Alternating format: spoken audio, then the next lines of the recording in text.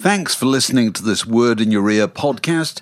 If you'd like to get early access to all our productions ad-free, priority booking for our live events, and to take part in our weekly quiz, go to patreon.com/wordinyourear for more details. Hiring for your small business? If you're not looking for professionals on LinkedIn, you're looking in the wrong place. That's like looking for your car keys in a fish tank. LinkedIn helps you hire professionals you can't find anywhere else, even those who aren't actively searching for a new job but might be open to the perfect role. In a given month, over 70% of LinkedIn users don't even visit other leading job sites. So start looking in the right place. With LinkedIn, you can hire professionals like a professional. Post your free job on linkedin.com/achieve today. Even when we're on a budget, we still deserve nice things. Quince is a place to scoop up stunning high-end goods for 50 to 80% less than similar brands. They have buttery soft cashmere sweaters starting at $50, luxurious Italian leather bags, and so much more. Plus, Quince only works with factories that use safe, ethical, and responsible manufacturing. Get the high-end goods you'll love without the high price tag with Quince. Go to quince.com/style for free shipping and 365-day returns.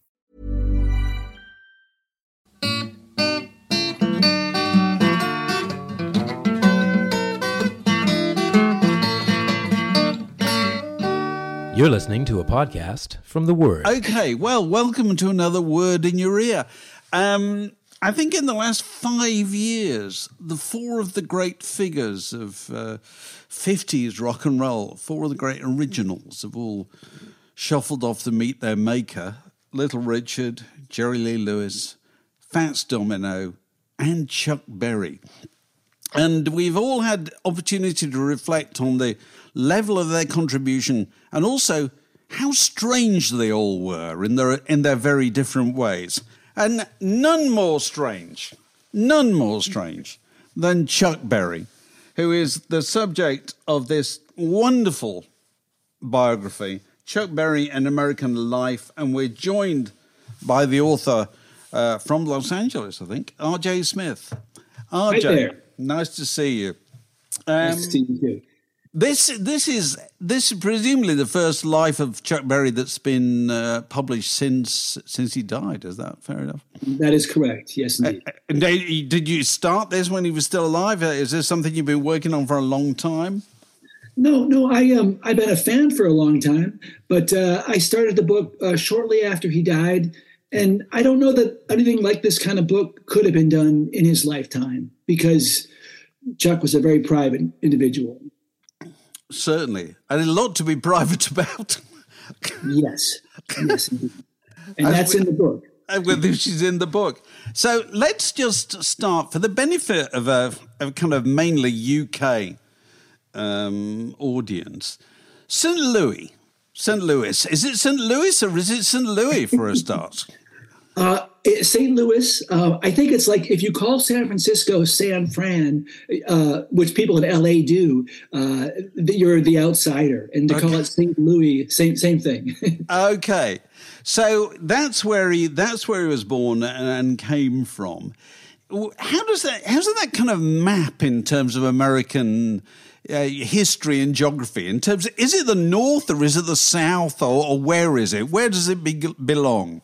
Well, that's the key question in a lot of ways. St. Louis is right sort of in the middle. They call it the gateway to the West, but it's on the Mississippi River. So it's both north and south. It was kind of played both sides during the Civil War here, for sure. It's in the West. It opens up to the West, but it's in the Midwest. So it's very central, very industrial, very much a 19th century huge city. So all those things are important in Chuck's background as well. St. Louis was a maybe the Great Migration from the deep South, African Americans up the Mississippi. From Mississippi, the Blues came to Chicago. On the way, it stopped in St. Louis. Right. Now, I read, I don't know if I read this in his autobiography or in some earlier book about him. He always claimed he'd never seen a white man. He lived he was raised in a region of St. Louis which is called the Ville. Is that right? Which was the Ville, yes. It's largely an African American kind of enclave there. And he always claimed that he'd never seen a white man until one day the fire brigade turned up to put out a fire. Yeah. It's a good story. Can that possibly be true? Well, Chuck Berry's autobiography is amazingly written. It's a wonderful poetic book. A lot of the details are a little interesting. But that one rings true, if not literally true, symbolically true. It was a middle-class enclave. They had their hard times. It was a depression for sure, but it wasn't like a deep blues kind of background by any means. It was a nurturing community and whites and blacks were in different parts of the city. So he very rarely encountered a white person until he was a teenager, for sure. Right. But he came from, well, would you describe it as a comfortable background? As you say, it's clearly it's not a blues background. It's not poor, is it? Right. It's a African-American middle class. His mom was a teacher. His dad was a craftsman. So there were hard times. Everybody worked more than one job, probably, but it was not a struggling, scrapping, where does tomorrow's meal come from existence. No, sure. He was known to his family as Charles Berry, wasn't he? That continued throughout his life, didn't it? Yeah, he really saw Chuck as a creation, as the pop mask that he wore, and in private, his friends and his family called him Charles. Right. I think you quote somebody's quoted quite early in the book as saying he was a nerd. Which is probably before the nerds were invented, I suppose. Tell us a bit more about that. Yeah. He wasn't like a book nerd exactly. He was just somebody that maybe tried a little too hard to ingratiate himself. He didn't have that natural flow that people wanted to be around. He wasn't an athlete. He could sing. He loved music and loved talking about the records that they heard at the malt shop across from school. That was a way in. But he struggled with girls, with peers, until music came along. Oh, right. So it's a bit like Bruce Springsteen in that regard, really. Kurt Cobain didn't find a place in life until learned how to play the guitar and impressed everybody. Learned how to play the part. Yeah. But also... it's manifest quite early in his teenage years. He's very reckless. He has a reckless streak, doesn't he? There's something about him that, he wanted to be noticed, and he wanted to be noticed in almost any way he could. He really wanted to get in your face, and in good and bad ways. Yeah, he got in lots of trouble early. Because he stole a car, didn't he, with school friends when he's, 16 or something like this? As a teenager, he went to reform school, as he called it, for armed robbery and stealing a car. Armed robbery, that's quite serious. Now, the weapon was, he always claimed, and it never turned up in the court, and I'm sure they didn't even bother to save it or anything, was a fragment of a gun that he'd found in a parking lot, he said. I don't know if that's true or not, but he certainly wasn't someone who carried a gun around a lot in his teenage years, so that could be true. I'm sure they threw the book at him and his two friends that they were going to California, across the country, to see the world, to see life, to feel free, and they ended up in reform school. Because California, it plays a huge part in his life all the way through, doesn't it? Because we all know, the famous song, The Promised Land, is all about a journey to California. And he used to claim he was born in San Jose, didn't he? Which he wasn't at all. Yeah. Well, his first song, Maybelline, has a real country feel to it, a Western swing feel. He wanted to cross a lot of lines, and as long as he could until his picture went everywhere, he didn't mind the public thinking he was white or black, that he was from St. Louis or California, San Jose. He thought San Jose made him sound Latino, I think. So, and he actually in interviews sometimes spoke in a faux Spanish accent. Really? Okay, so he was playing both sides of the kind of racial divide. Absolutely. That music just on the radio, you thought that guy could be like me. Yes, because I think you talk about this when he starts to develop his singing style and his writing style. He says, "I've got it here actually. I stressed my diction so I sounded harder and whiter." Talk about that. Well, one of his biggest icons, his heroes, his role models, was the singer Nat King Cole, who was beloved, at least in part, by white and black audiences, and was a master of diction, of appearing through his singing style and his presentation, smooth, sociable, inoffensive to all, perhaps, an early crossover artist. That's what Chuck wanted. He didn't want, although he was a wordsmith and a master of different dialects and different ways of communicating, he wanted to be able to communicate to the widest audience. Good diction. So he started. He first comes to prominence as a member of Johnny Johnson's trio. Yeah. The guy was his piano player, but he was originally Johnny's band, wasn't it? So Chuck joins them. Yeah. And is it fair to say that Chuck first achieved prominence as an almost comic performer? I think that's a good way to put it. Yeah, he loved and had a natural propensity for making a crowd feel good. He had these theatrical bits that he was doing a lot on the stage, acting out the song as well as singing it, playing country songs to at first black audiences, and they laughed and they were like, okay, let's have a hootenanny here. That's the interesting thing. They talk about it. He did a hillbilly act, didn't he? Yeah, that was the way they looked at it. I mean, I think he loved that music for sure, and audience liked it too. But there was also this comic or this play dimension that was confusing and probably freeing somehow. Right. So Maybelline is the first hit. Yeah. And that starts life as a kind of, as you say, a Western swing it was a song called Ida Red, wasn't there, that loads of people used to do? And it was...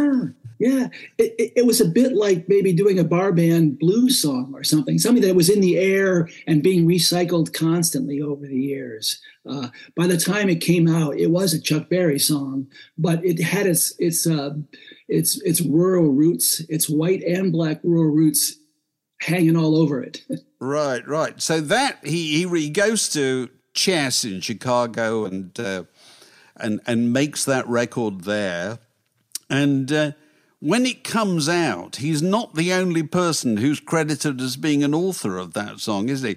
And none of them are the original kind of hillbilly writers. Tell us about the other two. Yeah, well, he was on cloud nine, walking down the street here in the Ville, storefronts playing his song as a national hit. And then when he got a copy of that record in his hands for the first time, he sees his name as a songwriter, but he also sees Alan Freed and a guy named Russ Fratto as songwriters. And who are those two? Yeah. Freed he knew about. Freed was a very important early rock and roll DJ who could make a national hit if he played it a dozen times in a row, and he did. Yeah. And certainly in part, most of all, because it was a great song, but also because he was promised a lot of money if he did, and this was how he was going to get paid with a songwriting credit. Now, Russ Fratto, nobody knew who that was. He was a Chicago gangster figure who played poker with Leonard Chess, owner of Chess Records. Chess was not deep into the mob or anything like that, but it was Chicago. You played poker with your friends, and Russ Fratto was one of them, and Leonard Chess owed him some money. So he ended up, a third or something like that of Maybelline, which even in those days must have been worth having, I would have thought. It would definitely have been a nice thing to have, for sure. Right. So now talk about Chuck's recklessness. The other aspect in which you could say he was reckless was his encounters with white women, which were, particularly difficult, obviously, at the time. I think his father had told him, if a white woman looks at you, keep a straight face. Is that right? Yeah, don't talk, keep a straight face, get as far away as you can, and that's how you will survive. But he wasn't like that, was he? He refused. He wanted to show his dad was, I think, afraid. There was a generational thing going on there. But there's something very personal going on, too, that, one can never totally get to the bottom of. When you traveled in the Deep South playing these segregated shows in the 50s, there were white and black audiences split in different parts of the theater. After the show, you were surrounded by lots of white fans who wanted to get to know you better. And Chuck loved that. Chuck loved it, and that's the spoils of the game, right? I mean, from Frank Sinatra way before and on, you get to have that experience, but it's a whole different thing when you're crossing racial lines. So I think there was a daring and a challenging component to it for Chuck to see what he could prove and get away with. But there was also, a certain putting your neck on the line, risking, your career, your safety. To be caught, as he was, caught, pulled over in a car with a white woman in that car. Yeah. How would you like to look 5 years younger? In a clinical study, people that had volume added with Juvederm Voluma XC in the cheeks perceived themselves as looking 5 years younger at 6 months after treatment. Look younger, feel like you. Add volume for lift and contour in the cheeks with Juvederm Voluma XC. Reverse signs of aging by adding volume to smooth laugh lines with Juvederm Volure XC. For important safety information and to find a licensed specialist, visit Juvederm.com. That's JUVEDERM.com. Not for people with severe allergic reactions, allergies to lidocaine, or the proteins used in Juvederm. Common side effects include injection site redness, swelling, pain, tenderness, firmness, lumps, bumps, bruising, discoloration, or itching. There's a risk of unintentional injection into a blood vessel, which can cause vision abnormalities, blindness, stroke, temporary scabs, or scarring. Talk to a licensed specialist to find out if it's right for you. Planning for your next trip? Elevate your travel style with Quince. Quince has all the jet-setting essentials you'll want for your next getaway, like European linen, premium luggage options, buttery soft Italian leather bags, and so much more. And is all priced at 50 to 80% less than similar brands. Plus, Quince only works with factories that use safe and ethical manufacturing practices. Pack your bags with high-quality essentials you'll be wearing for vacations to come with Quince. Go to quince.com/pack for free shipping and 365-day returns. Ever catch yourself eating the same flavorless dinner 3 days in a row? Dreaming of something better? Well, HelloFresh is your guilt-free dream come true, baby. It's me, Keke Palmer. Let's wake up those taste buds with hot, juicy pecan-crusted chicken or garlic butter shrimp scampi. Hello Fresh. Stop dreaming of all the delicious possibilities and dig in at HelloFresh.com. Let's get this dinner party started.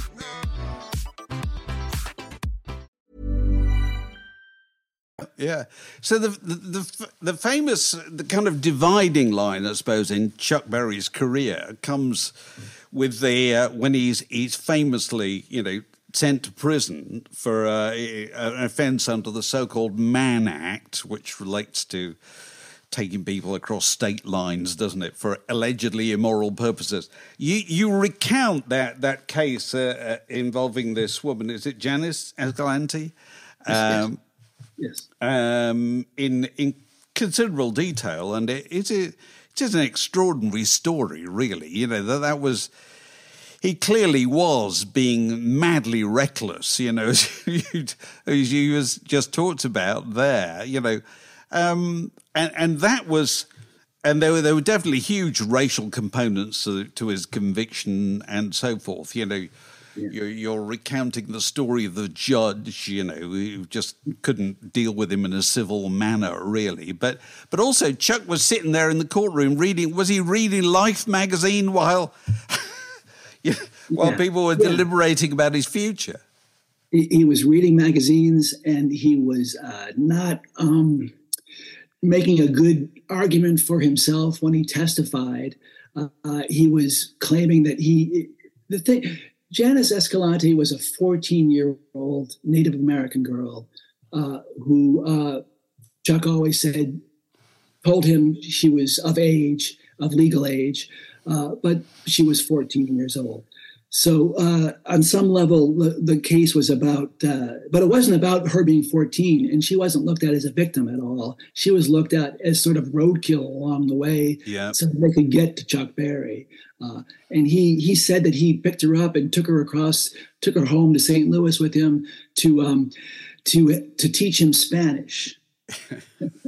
She was part Mexican American and Native American, and he wanted to learn Spanish to sing like Nat King Cole did to Spanish audiences. That's what he said. That's what he said. But anyway, he went to prison.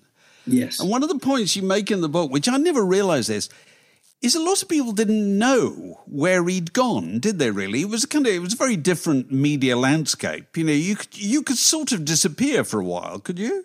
Yes. And the press would largely help you disappear by not getting the details of your case, which are complicated and, get you off your plot line. So he recorded a lot of stuff before he went to prison. He had a year and a half or so to plan for his imprisonment. He recorded a ton. And so there were records somewhat being released while he was, quote unquote, gone. Something else is going on at the time, which is everything is changing. Yeah, absolutely. Yeah. Particularly in the UK, isn't it? Because he comes out of prison 1963, is it? 63, I think it is. Yes. And, Beatlemania, Britain is full of bands and they're all playing Chuck Berry songs. Just about all of them are playing Chuck Berry songs. And he's kind of reborn, certainly in the UK, as not a rock and roll performer, but a rhythm and blues performer. Because that's the way, because rock and roll was regarded as a bit passé in the UK. Whereas if you said it's black performers, it's rhythm and blues, everybody was kind of happy with that. The Rolling Stones said, we play rhythm and blues. They don't play rock and roll at all. That was the way they looked at it. And Chuck Berry was kind of the beneficiary of this, wasn't he? So he comes out and he tours in the UK, doesn't he, with, all these acts like the Animals and the Nashville Teens. And he must have thought he was really blessed, mustn't he, when he came out? He sure did. He loved that experience, 64, 65, a couple of early tours, that he was beloved. He was playing his music to this huge audience. And it was the inverse of the United States, as you say, where to be a rhythm and blues artist in the United States was sort of like, it meant you were a black guy. Yeah, no, is what it meant. And so, which means you're off to the side of what's really going on, quote unquote. It must have just, he must have wanted to move there.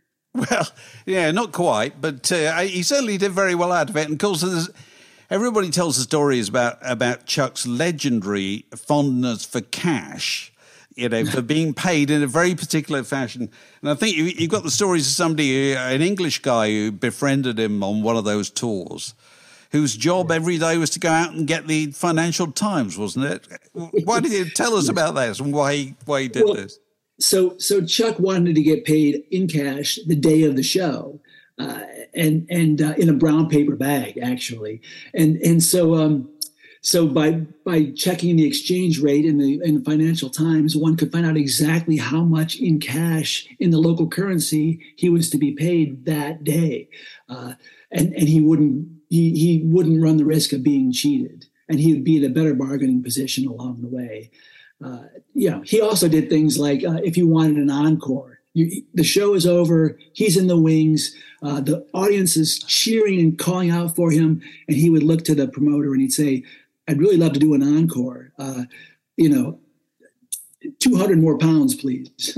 And he'd do this all the way through his career, wouldn't he, really? He liked nothing more than having somebody, the promoter or whatever, by the balls and, and being able to get a few extra dollars out of them, didn't he? He loved that. I think that was part of what kept him going. Right. Yeah. So he was, you talk about, Bill Graham, in the later 60s, you got the Fillmores and all these kind of circuits and, the rock festivals and so forth. And people like Bill Graham are going to him, sort of expecting him to be grateful for the attention, but he's not really at all, is he? Yeah. No, I mean, that was the time when, as you say, he had people, buy their privates when they wanted him on their stage. And if he didn't appear, they were going to be held responsible for it, be sued. So he looked at it. He never looked like anything was going on except that he was doing everybody a favor. And he was in many ways. He was putting on a Chuck Berry show, playing Chuck Berry music, but he wasn't going to act grateful. He was, nor arguably should he. Absolutely. He never at any stage did that. Whereas people like B.B. King kind of did that, didn't they? They said, I'm really grateful for the likes of Eric Clapton or whatever for keeping my music in the forefront. Chuck Berry never did that. No, it aided him that he didn't have as much as he loved hearing that seeing those checks come from the Stones and the Beatles covering his songs. It aided him that they had an access to the world that he could not have. Yeah. But the one number one he had is the least typical Chuck Berry number one, isn't it? Tell us the story of that. Yes. Well, for many years, he'd been doing live at the Fillmore in San Francisco and other places, a song that goes way, way back, but it was called My Ding-a-Ling. And it was a rhythm and blues hit, and it goes back to the swing band song, Little Brown Jug, and way before that. But by the time it was My Ding-a-Ling, it was kind of a bawdy, kind of a music hall kind of number in a way, maybe, and a call and response with the audience singing about their ding-a-ling, or the men singing about their ding-a-ling and the women singing about their ding-a-ling. And it's a childish novelty. It's puerile.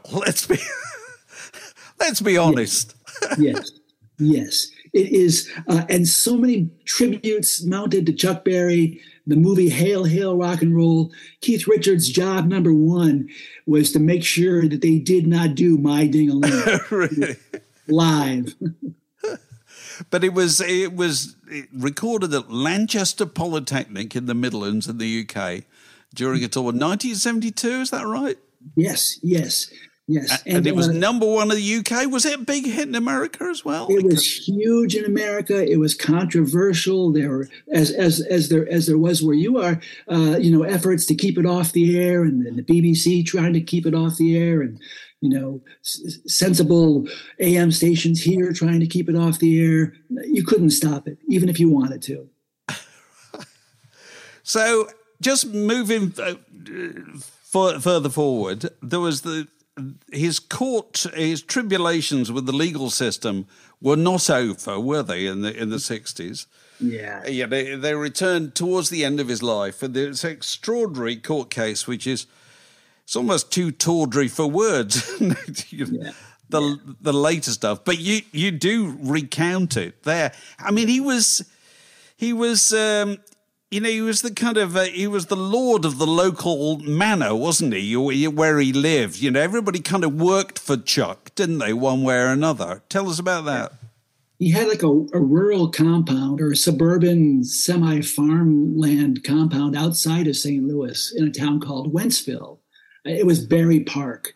And there was this vision early on of making sort of a integrated black and white Disneyland country club kind of space. And they had shows there and rock festivals over the years. But it became, by the late 80s, a private, kind of a Playboy mansion for Chuck Berry.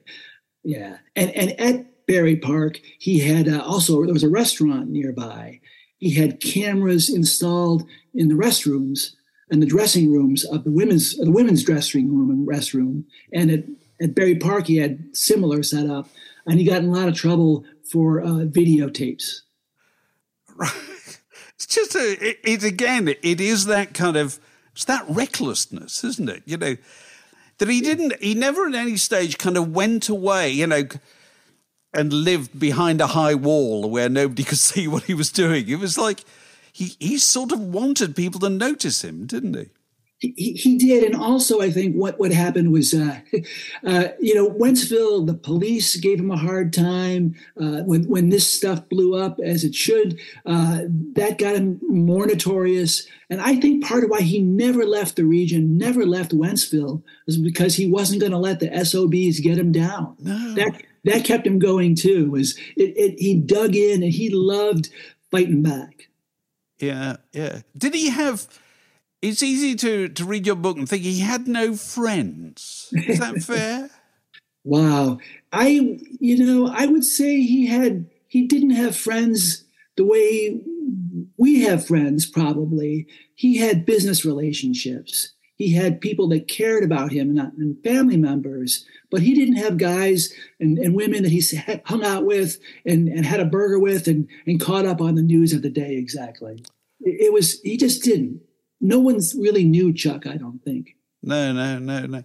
And do you think his music is something that sounds even more impressive the further we get from it now? It's never gone away. It's never going to go away. It's always going to have meaning, rhythmic interest, and lyric interest. The figure he created, the rock star, still of interest. Yeah. And that's the other thing, actually, I meant to mention, that we often don't pick up on in the UK is Johnny B. Goode was a country boy, as they said. But that kind of meant coloured boy, didn't it? That's the original lyric. Was deep down, it was a colored boy named Johnny B. Goode. He realized, or maybe Leonard Chess made it obvious to him that you've got a great song here. Don't mess it up on the air by limiting your audience. Really? Yes, yeah. So finally, what is the greatest Chuck Berry record? Because I know the answer. But you may have your own answer. Oh my gosh, it changes a lot. But really, for me, Let It Rock. That song. Let It Rock. Well, that's pretty good. Yeah. That's probably my favorite. What's yours? You Never Can Tell. Oh, yeah. That was what I was going to call the book. That was the title of the book for a long time, was You Never Can Tell. Oh. So you're reopening the case that I've been ongoing litigation. Oh dear. Well, yeah. So, don't let me dissuade you. No, it's a good number. Subtitle in the paperback or whatever. You Never Can Tell. Chuck Berry. You Never Can Tell. But here it is. Chuck Berry, An American Life by R.J. Smith, and it really is an absolutely terrific, absorbing read. And I've read books about Chuck Berry before. And this has got lots and lots I didn't know. It's been lovely talking to you. David, thank you for having me. It's been great talking to you. This podcast was brought to you by The Word.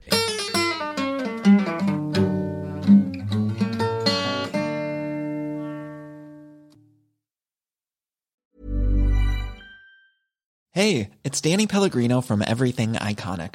Ready to upgrade your style game without blowing your budget? Check out Quince. They've got all the good stuff, shirts and polos, activewear, and fine leather goods, all at 50 to 80% less than other high-end brands. And the best part? They're all about safe, ethical, and responsible manufacturing. Get that luxury vibe without the luxury price tag. Hit up quince.com/upgrade for free shipping and 365-day returns on your next order. That's quince.com/upgrade. Ever catch yourself eating the same flavorless dinner 3 days in a row?